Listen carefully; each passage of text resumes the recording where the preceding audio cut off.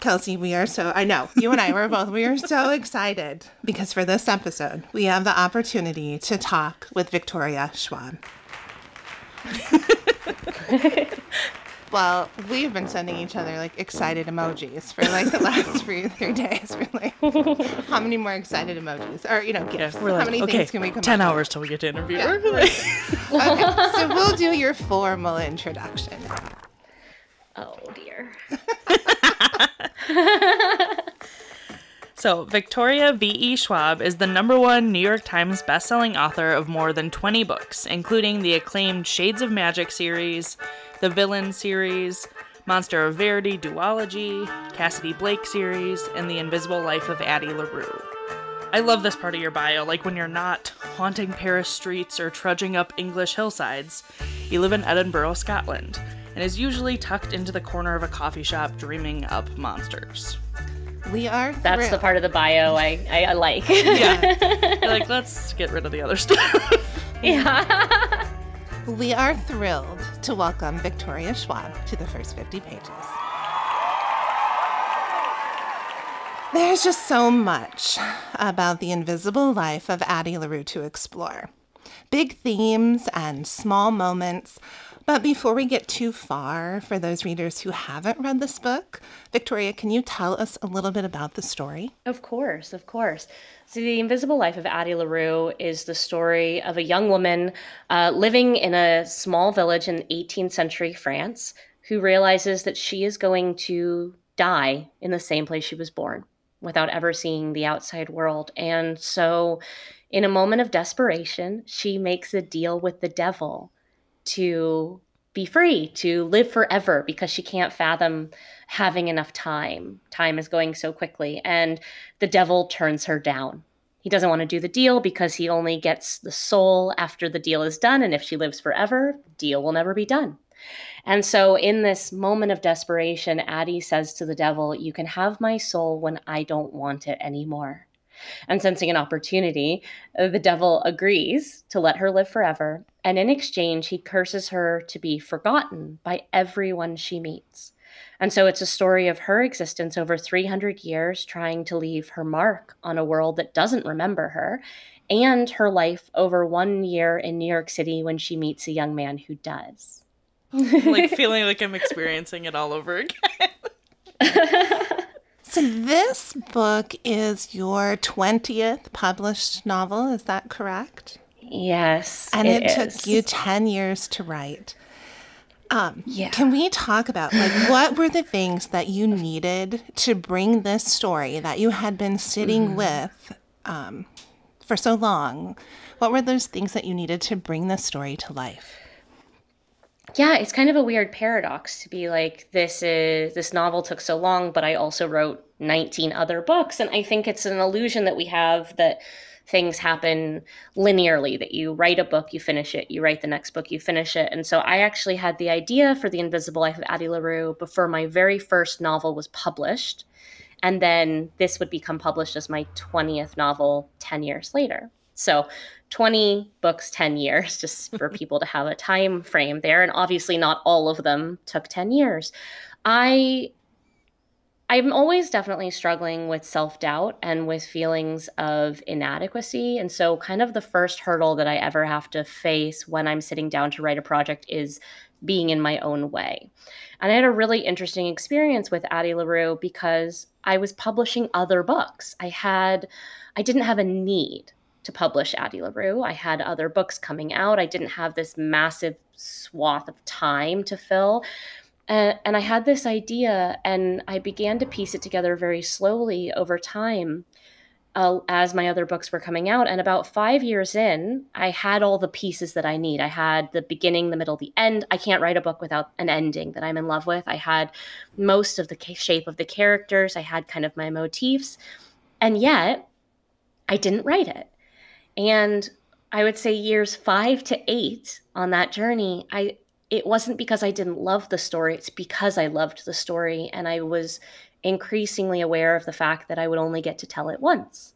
And I didn't want to do it wrong. So I kind of became paralyzed with fear of not being able to tell the story as it was in my head. And we can talk about the difference between a story as it exists in your head and on paper, because there is a really big difference there. I didn't want to lose what was in my head. I didn't want to make it flawed by putting it down on paper. And it wasn't until I turned 30, which is kind of an important age in the book, this idea of the cusp of artificial adulthood, when you're told you suddenly should know everything that you're supposed to know. I turned 30 and I realized, oh, I'm going to die without writing this book. I've written all these other books, but I will die without writing this one, because in the pursuit of perfection, I will end up with nothing. And so I had to decide, do I care about perfection and ending up with nothing, or do I care about getting some version of this story down on paper and making it the best that it could be? And so a large part of the reason it took 10 years was I simply had to come to terms with my inability and my ability to tell the story that I wanted to tell. There's so much really about the book. And you've given us so many ideas to explore in the story. And of course, I don't do spoilers, so I don't, want to go too far. But some of my favorite ideas include the way that you approach the concept of a Faustian bargain from a woman's perspective. Yeah. And you really make the reader think about time in the story and the comforts of our lives, about intimacy and the question about what carries you through.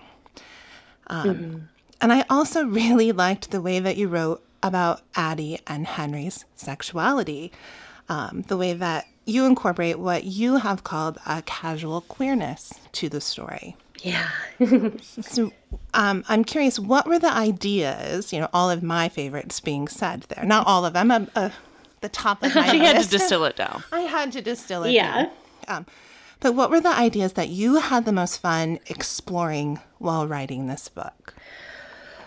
That's such a great question. I mean, one of them is definitely the concept of this Faustian bargain. I've always wanted to write one, and I would read all of these Faustian bargains. They come up in immortality tales in general, Interview with a Vampire, and you look at these men who live forever, and they essentially get bored because they see everything there is to see, they do everything there is to do, go everywhere there is to go, screw everyone there is to screw, and then they exist in this existential ennui. And I just thought, the absolute luxury of moving through the world unencumbered, with kind of the agency and the power, is a narrative that you cannot mold against a woman's body. Because even if you live forever, you're still living in a world that perceives you in a very specific way with limitations. And so I was really curious, even without the curse side of it, how Addie was going to move through the world. And I specifically wanted her to present extremely feminine. I didn't want her to be able to simply don men's apparel and pass as a man for these centuries. In fact, she can't get away with it. She can only get away with it at night and from a distance. It doesn't work up close, because I was really intrigued by the different ways in which women already had their agency stripped away before you add a curse to it. So the Faustian element as crafted onto a female form was something that really interested me. Another thing that I was deeply excited by is the relationship between art and memory. Because I was thinking so much about, how do we leave a mark on the world? Well, obviously, as a writer, it's something that we think about a lot from a perspective of storytelling and what we leave behind. But I was also I think I'm fascinated by this idea. It's one of the quotes from the book, ideas are wilder than memories. But what constitutes inspiration? What constitutes an idea? And so even though, and I don't feel like this is a spoiler, this is just kind of one of the big motifs of the book, is even though Addie can't be herself remembered, she can be interpreted by artists and therefore inspire others. I mean, it's a muse narrative in that way. And I was really interested in what constitutes interpretation. The limitations of photography and film versus abstract and painting. And so one of the things that was so exciting for me from her perspective was to figure out how to leave a mark through art and have that be a kind of inheritance. And it's an inheritance that I think is also incredibly feminine, because it doesn't rely on ego. She's not the artist, she's the inspiration. So Addie herself never gets to take credit for anything. And that's something that the devil assumes will work to her disadvantage. He assumes that she will want glory because most of the people that the devil does deals with want glory, want to be remembered. He's convinced that that is all humans want. And so one of the ways Addie's able to undermine her entire relationship with the devil over the course of the book is undermining the idea that we only exist for the sake of glory and not for the sake of existing itself. Yeah. I know. I was like, I'm just listening. I will say the third element that was really important, and the casual queerness is obviously huge for me, and I feel like could have its own category to talk about, just the sense that I didn't come out when I was in my teens. I don't really need a coming out narrative. What I need as a queer adult is a queer existence narrative, is a taking up space narrative, is a queer normalcy. And so it's really important to me in my stories that there's a sense of queer normalcy and queer space being held.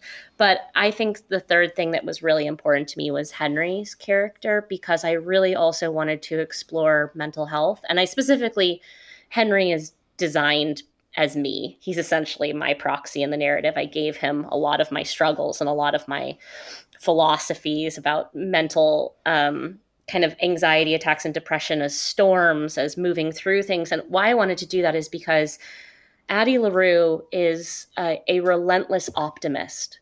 She's somebody who can find one small thing to hold on to get her through until tomorrow. She operates on the belief that tomorrow she will see something else that will make the world be worth living for another day and another day and another day. And Henry struggles in a very different way and doesn't necessarily have the same degree of inherent optimism. And so I really wanted to explore this idea of who finds us in our weakest moments and what does that weakness look like and what is the strength that we learn to hold on to get through. And sometimes I think when you're, as a reader for me, when you're reading a book, if the author does it well, you have, this feeling that carries you through the story, and until someone puts like a name on it or words to it, you can't quite put your finger on it, but you just know the feeling.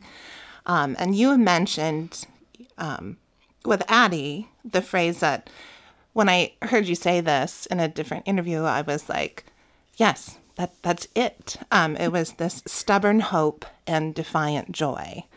And I think that's one of the things that just really drew me to Addie's character. But you do fall in love with Henry throughout this story because of his struggles. Yeah, I mean, he's the only human character in the book. I mean, if you're looking at it, there are obviously minor characters, but if you're looking at it as a triangle, and you have Luke at one point and Addie at one point and Henry at one point, Henry is the only human.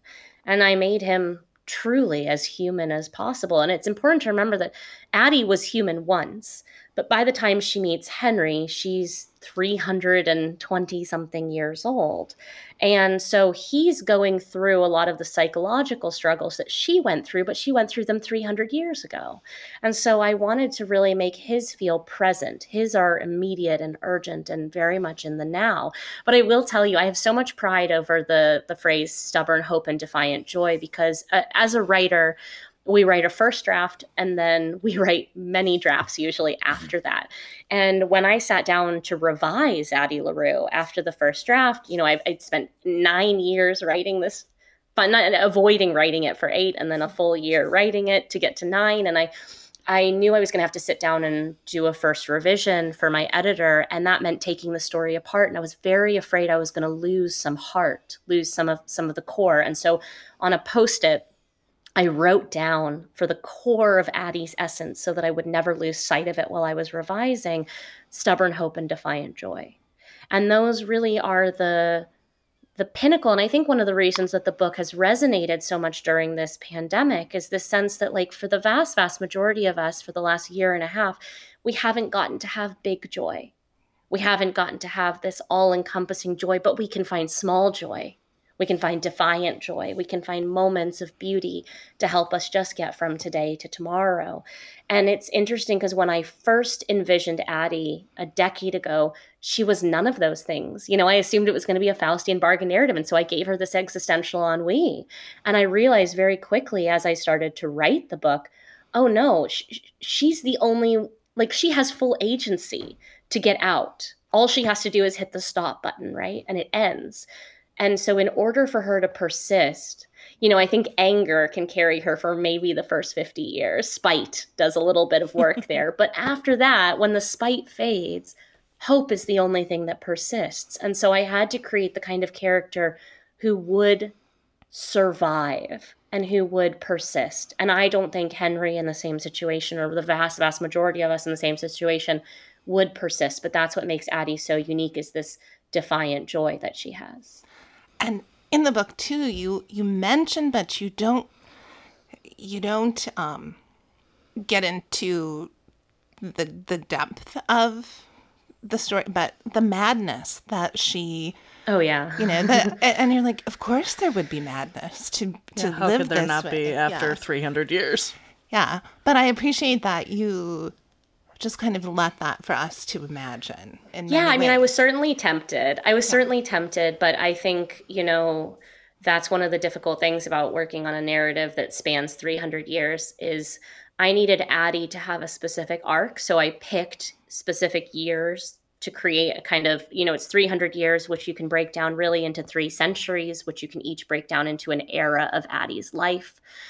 She kind of grows in different ways over each of those 100-year segments. And so I knew that it wouldn't fit in for the arc that I was building for her, which is in many ways a relation to Luke arc, a relation to the devil arc.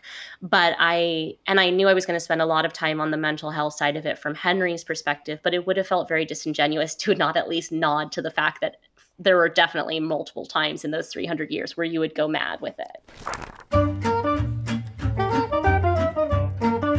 I very rarely go back to a book once I have finished it. There are only a handful of books that I have reread, but I recently started listening to the audiobook version of The Invisible Life of Addie LaRue, and I would just like to say I am in love with Julia Whelan's storytelling. She adds such depth that I didn't know could be there. So she's an incredible narrator, for sure. But I also think that because of your background in poetry and your writing style, that this book is just an amazing audiobook. So for any listeners who haven't read this book, if you don't want to read it now, I don't know. Julia Whelan is an incredible gift. And I will tell you, I was already a fan of her work. And we had this very long lead up to Addie LaRue. And so I kept telling my publisher, I really want Julia Whelan to do the audiobook. I really want Julia Whelan to do the audio. And they're like, we'll get around to we'll ask her. She's very busy. We just don't know. And the day, I didn't even put forward another name. I was like, just please, if I can have one ask here, I will be just like an angel in every other category. Please ask her. And luckily, Julia was willing to clear her desk and make room for this, and has just been such an extraordinary. I mean, as somebody who I probably listen to as many audiobooks a year as I read books in printed form. And so that's probably about 60 to 75 audiobooks a year. So I understand the power that an audiobook can have to transcend the shape of the story as the writer has put it to paper. And Julia's take on Addie LaRue is such an addition, is just such a gift. So you've referred to yourself as an ornery reader. What does that mean to you? Well, okay, so I don't quit books once I've started them, which I should learn to do. But I can't, because for me, even if something isn't working, it becomes kind of a craft exercise. I start looking at why it's not working. I try really hard, though, to never quit a book. It will take a lot for me. I set a goal for myself about 5 or 6 years ago to read 100 books a year. And this is because I think one of the greatest tragedies that happens is when a writer stops reading. It happens more often than you would think, or they deprioritize reading. And the fact is, I think that of course, you can get an education. There's lots of different ways to learn more about writing. But from a craft perspective, the best thing that a creative person can do is read.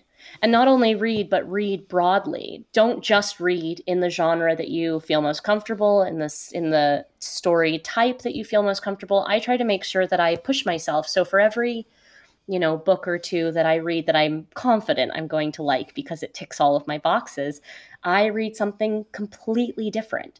I read now between 100 and 150 books a year. I'm always reading. I usually have 2 to 3 books at a time, one in each format. And it is the best education I have ever gotten. I'm confident in saying that my abilities as a writer have increased exponentially since committing to that goal. And there's no mimicry to it. What it is I think that when writers stop reading or only read of the things that they also create, you're inevitably going to become derivative because you're walking down an ever narrowing road. But when you cross-pollinate creatively, when you read things from vastly different places, you never know what's going to inspire you. You never know what is going to pluck at a string in your head. And so I obviously think reading is an incredible form of escapism, but for anyone who's listening who's also a writer, I think reading is the best education you can invest in for your own work. So as a reader, you really obviously understand what it is to be consumed by a story, to really become invested in those characters. And from the reviews I've read, and I think Jen's read, and the conversations that I've had with other readers at the library, and from my own experiences with your books, especially the Cassidy Blake series, Shades of Magic, and Addie LaRue, that, your readers become wholly invested in your stories, with your characters, wanting more. As a writer and a storyteller, how does that make you feel? I mean, it's incredibly flattering, right? It's a hard job. It's a wonderful hobby, and it's a very hard job, just to be blunt.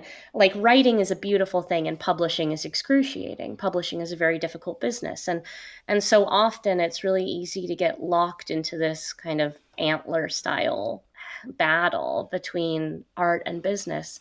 And I think readers are what keep you sane. Readers are the reminder of why you do what you do. I mean, I certainly have times when I'm drafting where I think I'd like to just move to Iceland and raise goats, but I'm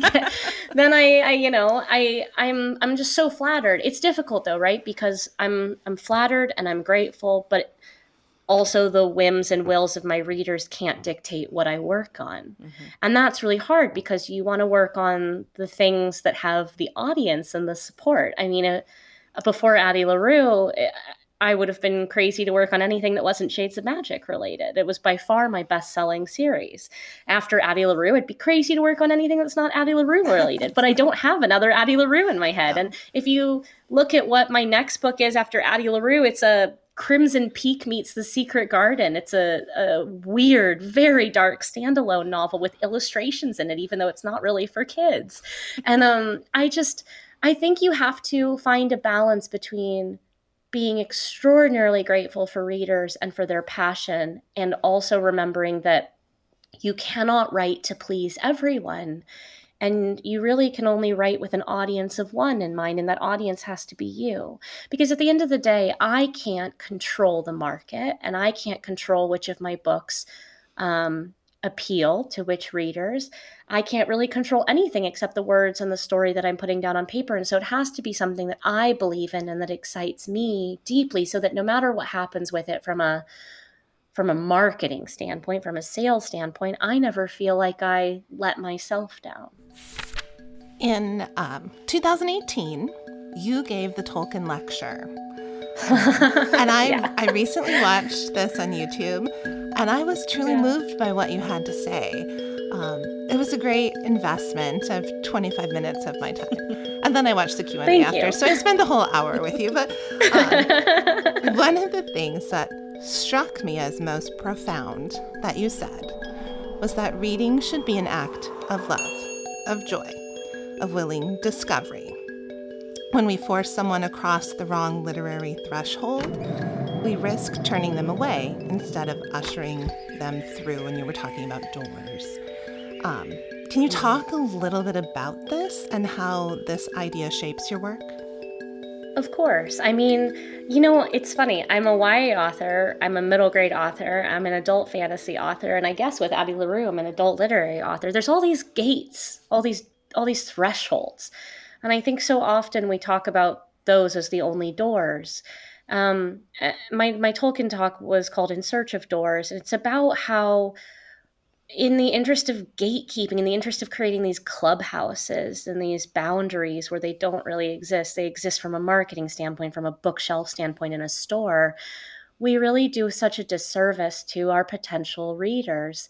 And I mean, this all came about, for anyone listening, why I'm laughing is because I was asked to give the Tolkien lecture, and I have never read Tolkien, and I don't really intend to. And I never told them. I did not tell them. I did not clear my lecture with them going in. And so I'm asked to give this very prestigious Tolkien lecture, and I stand up, and the entire front row is just teachers, just professors, like very white hair, like just like 60-year-old white men. Mm-hmm. And I start my lecture by saying, I have never read Tolkien. And the whole point with though is that I had been on a panel a couple years earlier. I was already a best-selling author. I was already well-known. And yet I'm on this panel of a conference of which I'm the guest of honor. I say this because of what I will say next, which is that I was on a panel and I admitted that I hadn't read Tolkien. And one of the other panelists turned to me and basically treated me as if I had no place calling myself a fantasy author. Why would I call myself a fantasy author if I hadn't read Tolkien? And I got into a conversation with him afterwards about, well, what makes me a valid author then? What is it? And it came down to the fact that for him, growing up, Tolkien had been his doorway into fantasy. And we got into a really interesting conversation about how, okay, we all have a door, but why are we prescribing what shape that door is? For me, that door was Harry Potter. For someone else, that door might have been Susan Cooper or Neil Gaiman. The fact is, there is a strange false sense of gatekeeping about what is valid in each of these categories. Who do you have to like? And I think, that's such a way to turn off potential readers. My fantasy series, Shades of Magic, is often considered as kind of a gateway to fantasy for people who don't think they like fantasy. And it's because I think I believe in accessibility when it comes to storytelling. And some people seem to believe that accessibility is a negative word when it comes to a category, that by being accessible, something is less than its purest form.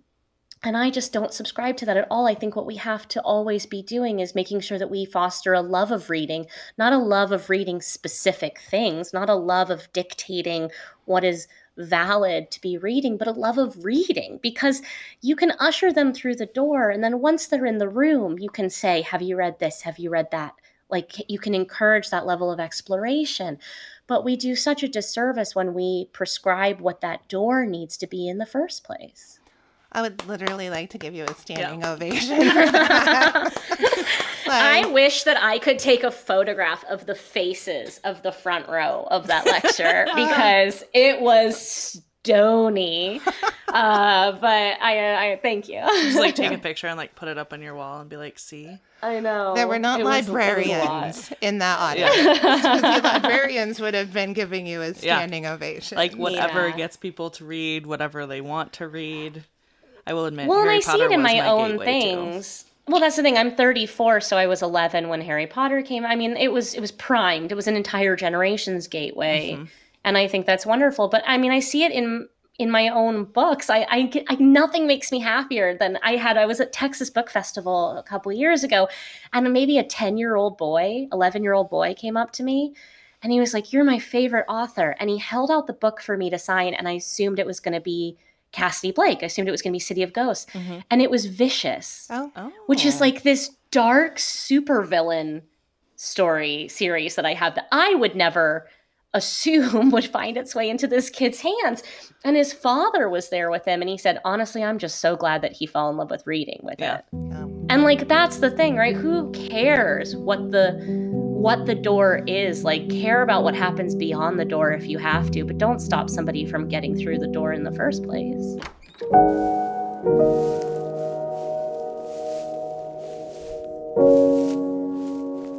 In what ways do you feel that writing in the fantasy genre allows you more freedom as an author? Ooh, that's so interesting. Because I think, well, there's two ways to approach that question, right? Is that I get like on my like pedantic horse about like the difference between sci-fi and fantasy, and how like too many people assume that like sci-fi is the one with rules and fantasy it's anything you want, whereas fantasy has a huge number of rules as well. They're just folded into the world in a slightly more organic way. I love writing fantasy because it allows you to redefine the norms. So I always say it's really fascinating to me when you read a fantasy novel. They have, the entire wealth of options, and they've decided to make the world look exactly as it is here. The same power dynamics, the same hierarchies, the same everything. And what that tells me is usually that writer already sees themselves at the center of a narrative, their default state. And so I think it's much more interesting for fantasy to allow us the opportunity to redefine what those norms are. There will always be power dynamics. There will always be hierarchies, but we get to choose what that looks like.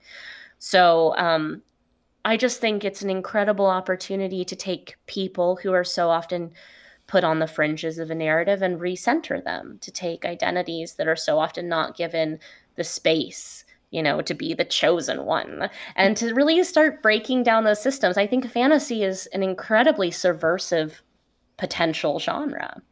And so I like it. I also like that I think we have this idea that fantasy and reality are completely disconnected things, when that's not at all the case. They're a Venn diagram, right? Fantasy and reality intersect and overlap.